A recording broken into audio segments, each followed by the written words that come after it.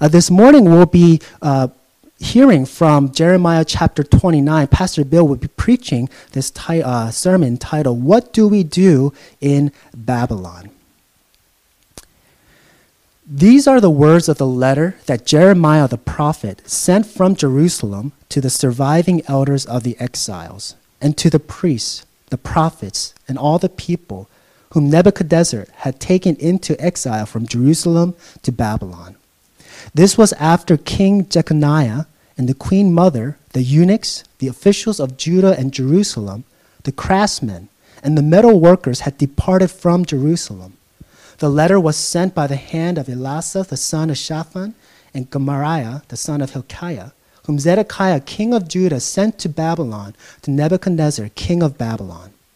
It said, Thus says the Lord of hosts, the God of Israel, to all exiles whom I have sent into exile from Jerusalem to Babylon. Build houses and live in them.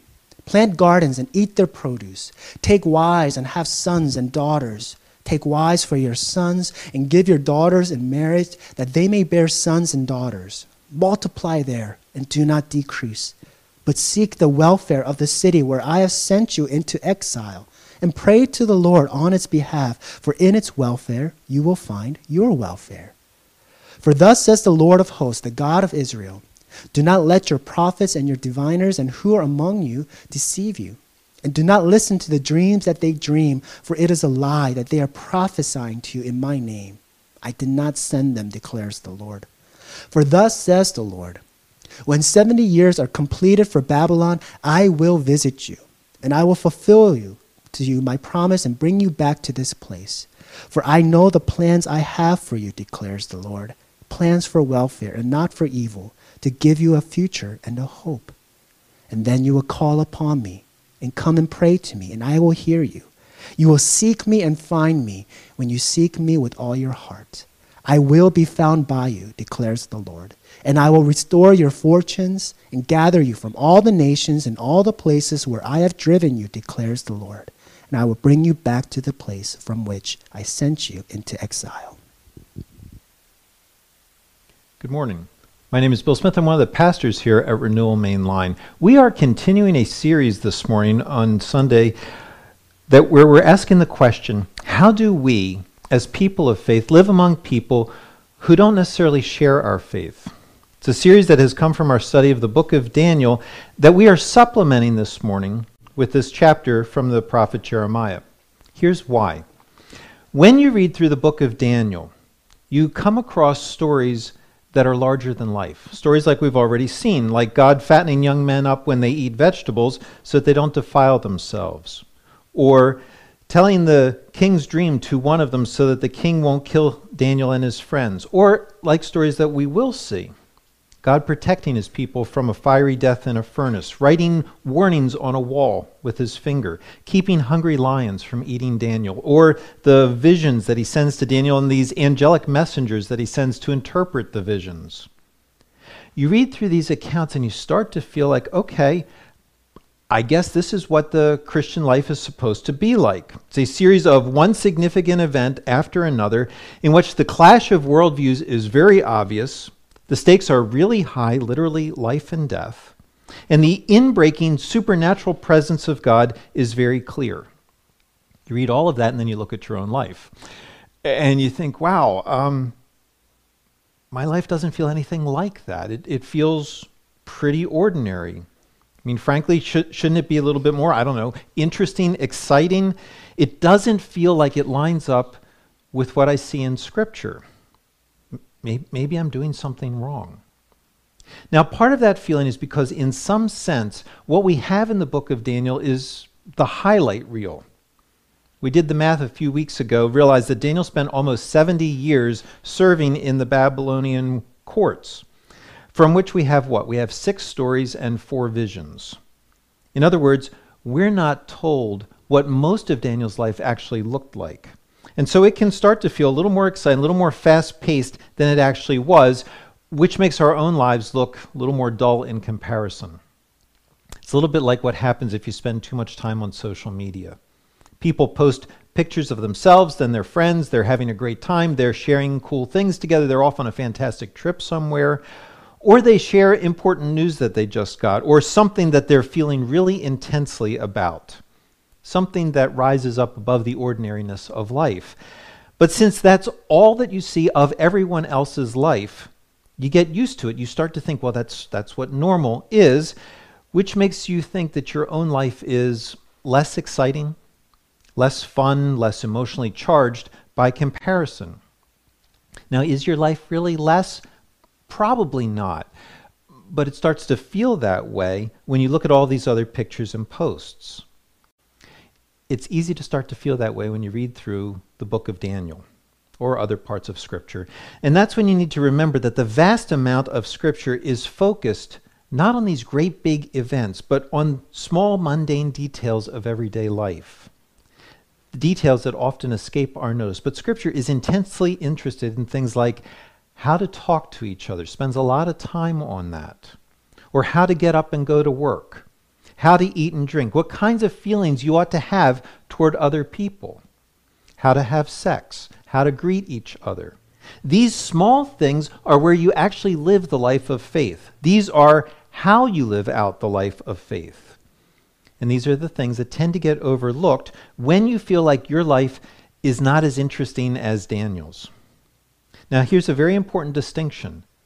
The book of Daniel is telling you what mindset you need to have, what worldview you have to develop, how you have to see the world as you go about living here. And so it's telling you, here's what to expect from the world. Here's what to expect from God as you live in this world. Here's how to live here without compromising. It's giving you a mindset, a worldview of how to interpret your life, of how to make decisions as you live your life. But it's not actually telling you what to do day to day as you live your life. It's not laying out specific activities for you, and that can be frustrating for some of us. Starts to feel a little too theoretical. So we're going to pause our study in Daniel this morning to ask the question, okay, what am I supposed to do now with this mindset, this approach to life? What am I supposed to fill my days with? And that's where Jeremiah 29 comes in. It's written, verse 1, to all the people whom Nebuchadnezzar had taken into exile from Jerusalem to Babylon, which was after King Jeconiah and the queen mother had departed from Jerusalem. Now, a little bit of history here. Israel went into captivity like God promised they would, but it happened under several deportations. Nebuchadnezzar brought Daniel to Babylon when Jehoiakim was king of Jerusalem. Jehoiakim reigned for about 11 years, and he was succeeded by his son Jehoiachin. Jehoiachin, is actually a variant on Jeconiah. Different, same name, same person, different name. Jehoiachin only reigned 3 months before he was deported. And that's when this letter from Jeremiah comes. So it's roughly about 10 years or so after Daniel had already been in Babylon. Written to a sizable number of God's people in Babylon who are asking the question, now that we're living here, what exactly are we supposed to be doing? The reason for that question is because false prophets had been telling them, don't get comfortable there. Don't get too invested, because very soon Babylon's power will be destroyed and you'll be set free. In Jeremiah 28, just one chapter earlier from where we are today, Hananiah had put a number on how long they would be there. He said in 2 years, God would bring back all the temple treasures along with King Jehoiachin and the rest of the exiles. Sounded very promising, but the Lord had not sent him. Caused many people to trust in something that wasn't true, so the Lord promised he was going to remove Hananiah from the face of the earth. 2 months later, Hananiah died. But there's still this understanding that very soon we're going to be leaving Babylon. And so Jeremiah writes this letter, chapter 29, that says, actually, you're going to be there 70 years. For several generations. Get used to being there. God sent you there. You turned away from him. You rejected his offer of friendship. You refused to obey him, but he has not abandoned you, even in Babylon. He has things for you to do while you're there. If you want to summarize those two things, those things into two categories. One, you are to settle in and thrive where God has put you. And then secondly, you are to strive for shalom.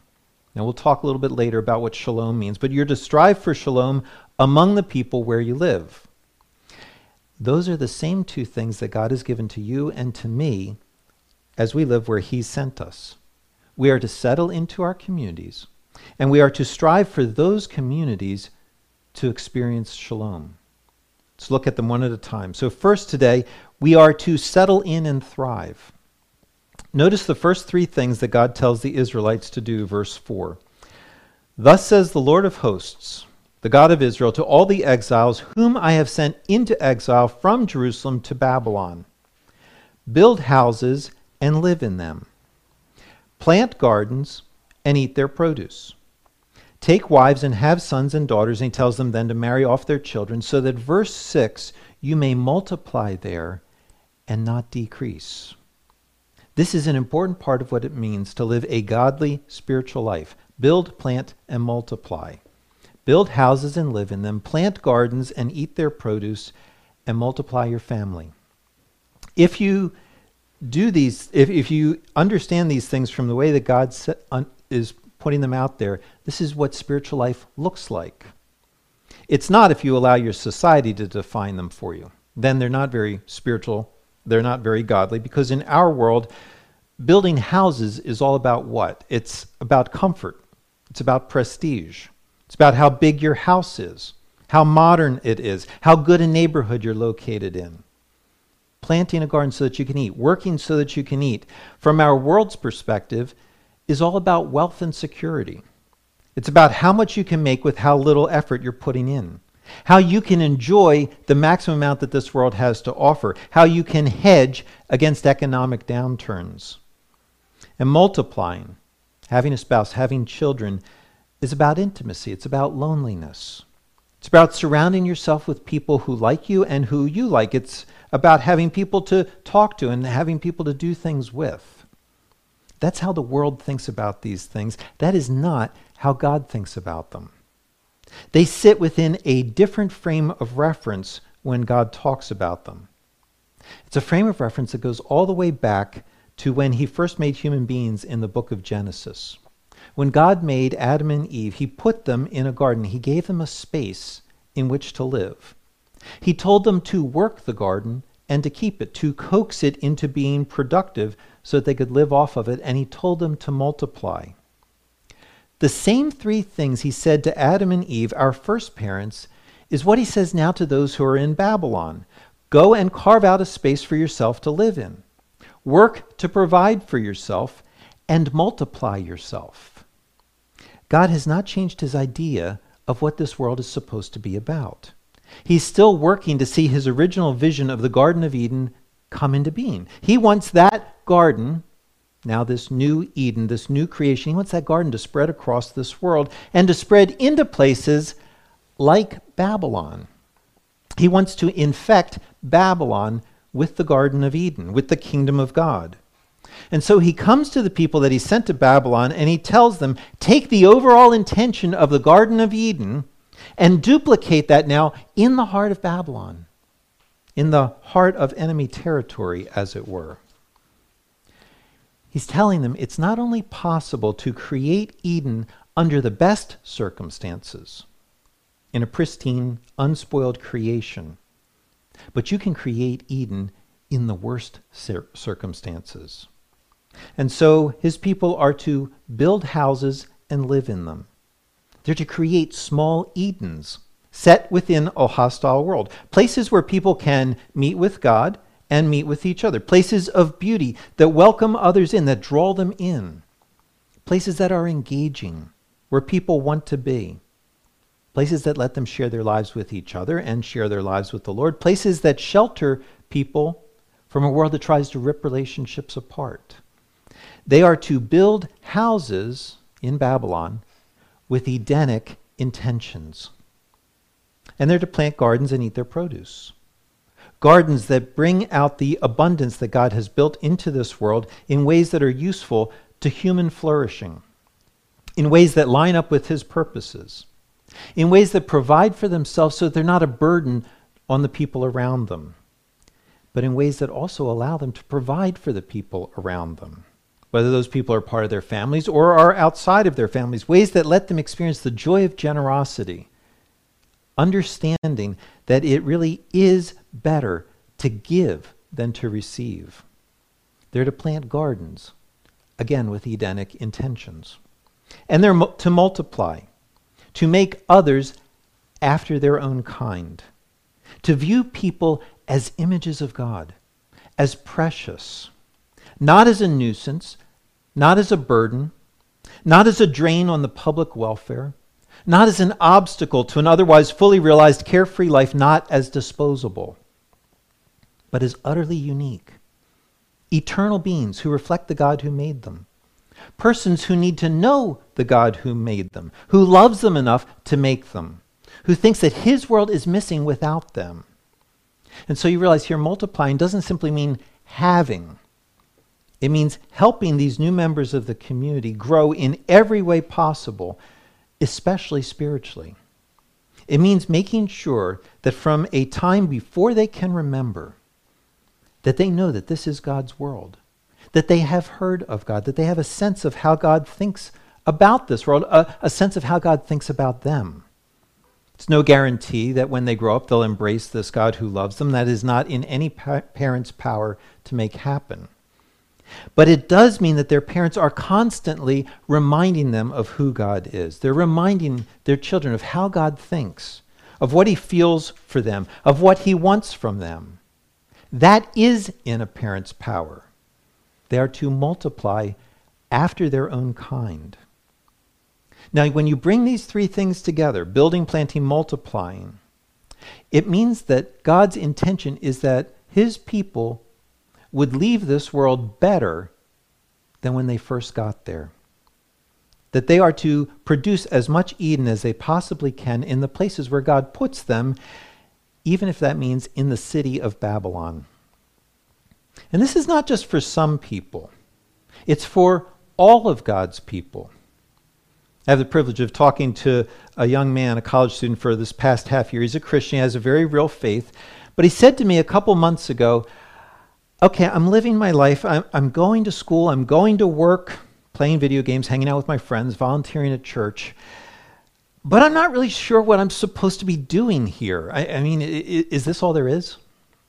And I said to him, yeah, we really don't help you very much in this country. We have taken away all of the markers of what it means to be an adult. We've done away with the coming of age events and the accomplishments. And so you end up just sort of drifting through life. You're in school, it feels like forever. And you have this vague notion that at some point you'll be grown up, but there's no way to really tell when that happens. There's no idea of what you should be aiming at, and there's no way of knowing how actually to get there. And so he and I talked about these three things: buying a house, getting a job, getting married. The kinds of things that we're talking about this morning, but I framed them in a way that applies to a young single man who's still in college. So we talked about what does it mean to be responsible for occupying a space with Edenic intentions, a house, an apartment, a dorm room, and for making that space an environment that is good for those who live there and that welcomes other people into it. Now, young people, do you know that this is also for you? High schoolers, middle schoolers, I'm talking to you right now. You have the opportunity, you have the responsibility to make your home a place where other people want to be. Your attitude in your home should welcome others into it. You should feel a sense of ownership for how it looks. You should help keep it clean so that it's inviting to other people. You should welcome the guests who come there. You should be involved in inviting people to come there, with your parents' permission, obviously. In other words, this is not just for your parents. It's for you as well. Young man in college and I, we were then talking about what does it mean to take that next step, to pursue a career. And we talked about how his work and his studies are for the purpose of better understanding the richness, the abundance of this world that God has built into it. And he needs to understand that so that he can understand how to use the goodness in this world in a way that does not exploit it, but that does harness it in order to make other people's lives better. He needs to approach his studies in ways of thinking about how can I take this that I'm learning to care well for other people? How can I use my studies well in order to get a job that allows me to have an income so that I can be generous to others? And then we talked about how multiplying after our own kind does mean having children, but it means a whole lot more than that. We talked about how the Apostle Paul, who was single, multiplied after his own kind. That countless numbers of people will now live eternally in the family of God because they came to know God in part through his efforts, and that they grew in their faith because he discipled them. That's part of every one of our calling. It's part of your calling to throw yourself into the life of multiplying the family of God, both in inviting others in so that they have the opportunity to know God, but then also taking responsibility to help them grow up as children of God. And again, young people, this means you. You should not wait until you're older. These are the things that you can do now. There are younger people in this church, in this world, who don't know the things that you know, and you need to share with them what you know, maybe through children's ministry. Or you join a welcoming team or the praise team, or you help us set up and tear down when we have a place to do that again. Don't wait to serve. This is part of multiplying. It's part of building Eden. Now, none of what I've said so far is flashy. None of this will make headlines. Very few people will notice. On the other hand, none of this is hard. It's good, though. It's a good life when you give yourself to it. It's purposeful. It's enjoyable. It benefits other people now. It benefits other people for eternity. It's a big part of what we do day to day as we live in Babylon. Outwardly, it looks pretty much like what other people are doing. Building houses, going to work, multiplying. But we do them for very different reasons. We do them to take a scent of Eden and breathe that into a rotting world. A scent of heaven. A scent that communicates something of God to a world that's turned its back on him. We breathe this into a world that desperately needs him. So point one, we settle in and thrive where God has planted us. Second, we strive for shalom among the people where we live. It's not enough that we care about ourselves and our families and the community of God. That's important. But we also care about this larger world. Verse 7. Seek the welfare of the city where I have sent you into exile, and pray to the Lord on its behalf. For in its welfare you'll find your welfare. Now that word welfare is a translation of a Hebrew word that's really important. It's the Hebrew word shalom. It's a very important word. It's very difficult to translate into a single English word. And so sometimes you'll see it as welfare, peace, prosperity. Sometimes you'll see it as peace and prosperity. You have these different ways of rendering it because shalom is multidimensional. At its essence, it means that everything is right with the world. That most importantly, you are right with the God who made you. That there's no war between the two of you. That you're not in rebellion against him, rejecting him and his ways. That there's nothing in you that fuels his wrath against you. Nothing that comes between the two of you. Instead, between you and God, there is now this mutual positive feeling, mutual love. Shalom means you are right with God and that you are right within yourself. That you're not at war with yourself.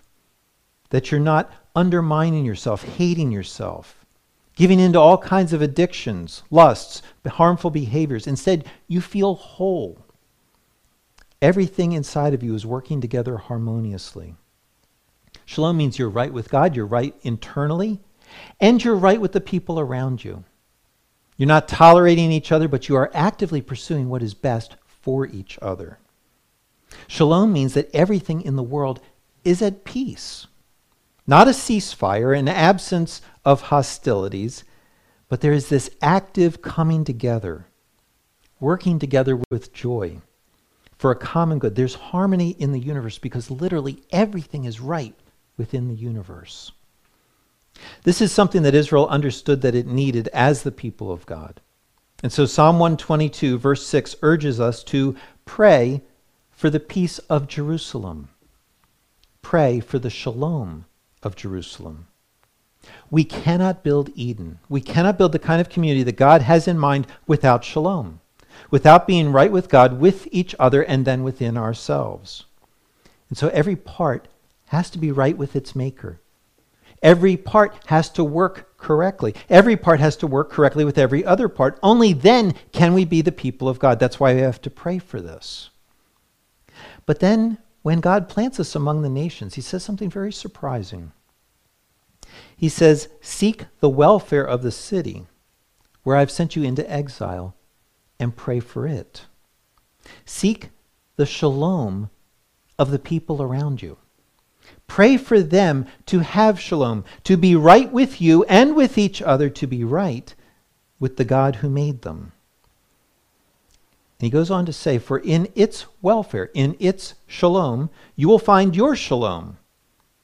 What he's saying is you cannot have shalom if the people around you don't have shalom. Which only makes sense, right? How can you be right with the world?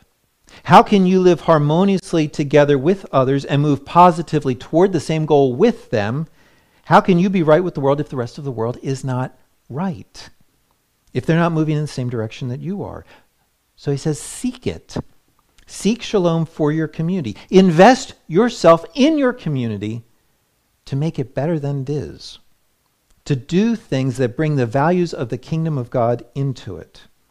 That bring the rightness of the kingdom of God, that bring the resources of the kingdom of God into it. But don't forget, while you're doing that shalom requires all three elements of not only being right within ourselves and right with each other, but most importantly, being right with God. This world loves hearing the first two. That we can be whole human beings and that we can develop good, respectful, just societies. Loves hearing that. But it thinks that that third element is optional. It says it's not necessary. It says you can become a whole person without addressing your relationship to God. You are an autonomous being, that whether God exists or not doesn't really matter. You can still be whole within yourself. And therefore, it says, since you don't absolutely have to have God work in your life to be a whole human being, that can be true of society as well. That society can become whole without addressing the ways in which it has run from God. Or that on its own it has the power to create a good and just society. You cannot afford to let yourself believe that. You and I don't have the keys to our own hearts. On our own, we cannot control our own passions and our own desires. There are times when we know what is right to do, and we just cannot bring ourselves to do that. And there are also times where we do make ourselves do what is right. But we know deep inside we'd really rather be doing something else. That if we could get away with it, we would do that something else and that we would not do what is right. We cannot create a good society without the power of God because we cannot make ourselves love what is good and right. We can't do that without the power of God. It's only as we are set right with God that we have the power to overcome our own internal issues, our draw away from Him, away from what is good. And since that's true of individuals, it's also true of society as well.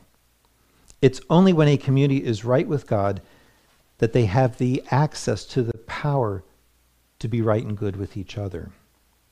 When they don't have that power, you will see it come out in the way that society treats each other. Now, this is a truth that's really easy to demonstrate. You can go and study history and you can see it down through the ages. That people consistently act in ways that are not good towards the others that they live with. Or you can just see it reaffirmed every single day in your news feed. I want to ask you a question. Are people today honestly confused? Do they really think, genuinely think, that something like sexually preying on others is a good thing? And that's why they do it? Because they think this is a positive good for society. You think, of course not. Then why is it still in your news feed every day? We all know it's not okay. It's never been okay. Why is racism, after hundreds of years, or to be fair, millennia, Why is that still in your news feed on a daily basis? Are there no laws against racism? Do we not educate each other? Have we not had multiple social movements? Why is it still here? Why do we find things like hypocrisy in the news, of people doing the opposite of what they tell other people to do? Why is violence significantly up in this past year? No one debates that any of those things are okay.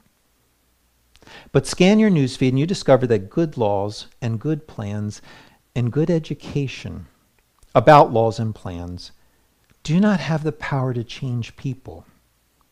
They lack the power to affect the thing inside of us that rejects shalom when it doesn't suit our own desires, when we think we can get away with it. Now, I want you to make sure you're hearing me right now. Laws and plans and education are necessary to having a decent society. Martin Luther King pointed this out. He said, the law cannot change the heart, but it can restrain the heartless.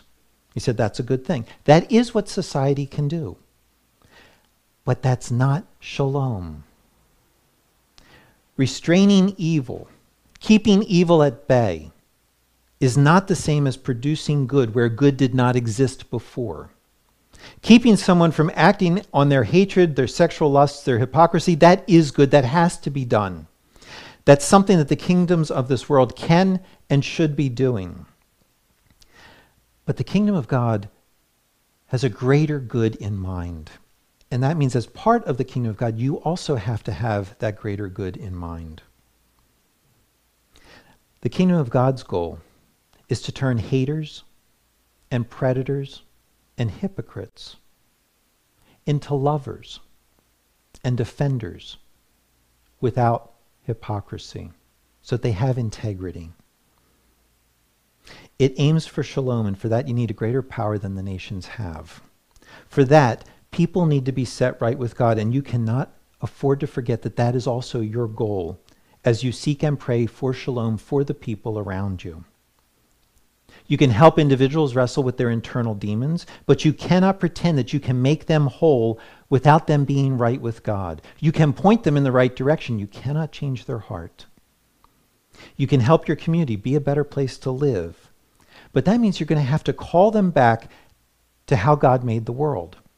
You're going to have to call them back to his plans and his purposes for people, back to his laws, to his ways of relating to others that he built into this world. You're going to have to call them back to what he intended in the Garden of Eden. And so part of making the world better means that you are calling your society, the people around you, you're calling them to something that they've already rejected. Do you hear the challenge? God is not putting you into Babylon and calling you to just fit in. He's calling you to get involved with individuals, involved in your society, but to do so with his goals and his intentions in mind, and to make his goals and his intentions clear to the people around you. He's calling you to have a greater goal than just making friends with people, a greater goal than just having them like you. He's calling you to bring all the aspects of Eden and Shalom into a world that would really just prefer to hear, we can all get along, even if we ignore God and his claims on us. That is not Shalom, and you can't sign on to it. You have to call individuals and your society to be reconciled to God. It's a calling that many of God's people have refused. It's a calling that I struggle with. Just being personal here. I had an opportunity a couple weeks ago to share with a college fellowship, and it was one of those moments where in the middle of what I was saying, somebody interrupted me, and immediately everything inside of me just froze.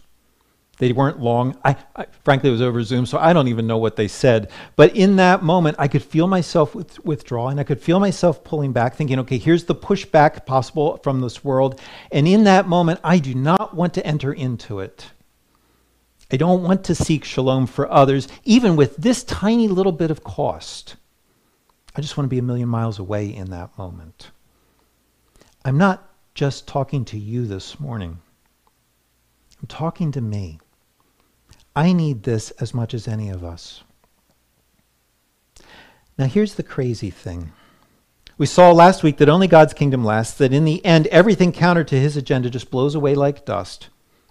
God is giving his people in Babylon an opportunity not to be dust, to not only see what he's doing, but to be involved in doing it. He's giving them the chance to create a community of people that one day will grow until it's the only community left. It will fill the whole earth. But remember who these people are. They're exiles in Babylon.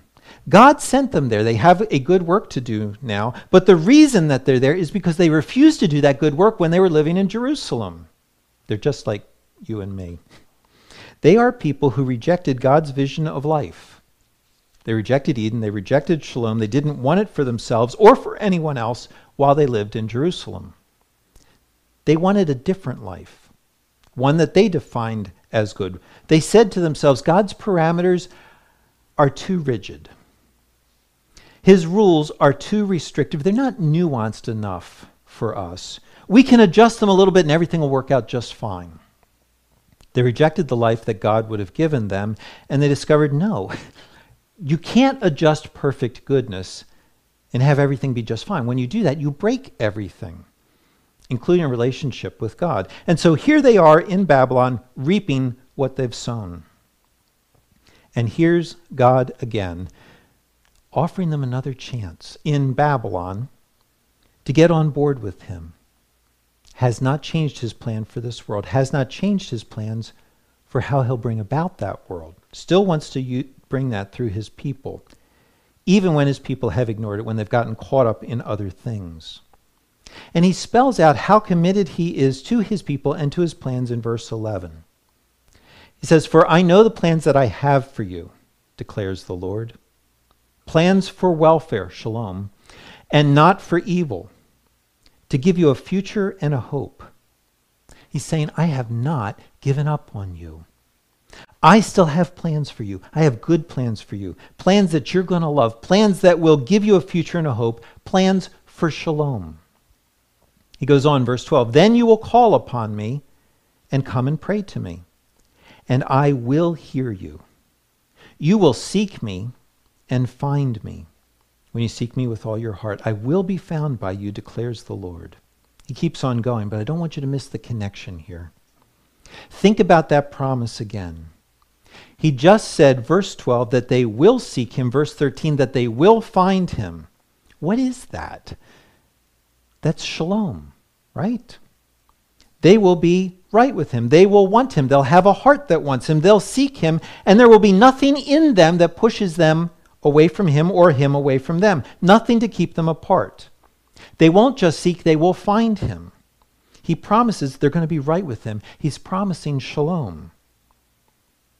But why is that? Is it because that they are so good at fixing everything that they screwed up while they were living in Jerusalem? Realize, no. They have to call upon him, they have to seek him, but why are they going to want to do that when they didn't want to do that before? What's going to be different? The difference is that he has plans for them. Plans to give them a future and a hope. Do you see the connection here? He plans for what? He plans for them to call upon him, to seek him, to want him, so that they can find him. Here's how good God is. Recovering Eden and Shalom do not depend on you. Manufacturing some kind of desire inside of yourself that you don't have. Recovering them depends on him first putting in you a desire to seek him, to look for him. He's not holding himself back to see if you have any interest in him. Instead, he's coming to you and putting a desire inside of you. And then because that desire is really there, and it's a legitimate, honest desire for him inside of you, you will call on him. You will seek him. He plans for you to find him. That's the good hope. That's the good future. He plans for you to find him, and he does everything necessary so that you can find him. This God wants to be found. He wants to be found more than you want to look for him. And so he provides the shalom for you that you haven't wanted. He reconciles you first to himself.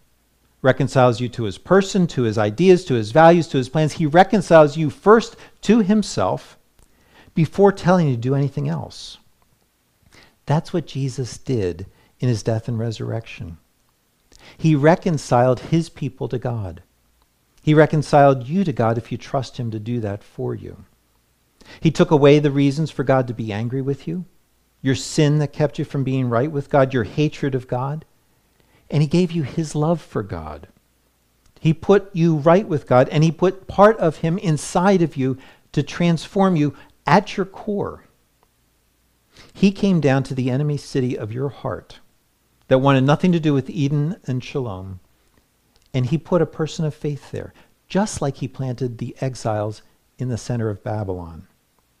Only he didn't plant a former Eden rejecter in you. He planted himself. A person who knew what Eden was all about, who had always wanted Eden, who loved Eden, who worked for Eden. Someone who knew what Shalom was about, who longed to bring others into that experience as well, and who had the power to do so. He planted himself in your heart to give you a taste of Shalom, of knowing that nothing stands between you and the Father, that there is nothing between you and God that keeps him from smiling at you, wanting you, embracing you. He gave you a taste of knowing that you're now able to reach back out to him, because there is now something inside of you that does bubble up and says, man, I want that. I want him. It might be small, might not always be as strong as you want it to be, but because that desire comes from him, even if it's small, it's real. And you can act on it. So this morning, if you have the slightest inclination toward him, take heart. You may have rejected what he loves. You may have had no interest in building Eden or wanting true shalom for the people around you. Those things may have seemed dull to you, uninteresting. You may have thought they were too hard to work for, that they would cost you too much. You may have been afraid of what other people would think if you invited them to be reconciled to God. All of that may be true. But if you're even slightly drawn to God this morning, take heart, because he has better plans for you than you've ever had for yourself. That desire inside of you did not originate with you. It comes from him. And it's an evidence that says he's invaded your heart, that he has started something there, a new life, a new creation, a new Eden, his kingdom, shalom. And because he's started that inside of you, it's going to keep growing, because its growth depends on him and not on you. Seek him then. Let yourself be surprised that you find him. And then give yourself to loving the people that he puts in front of you. That's what the normal Christian life looks like as we live here among the nations. Let's pray.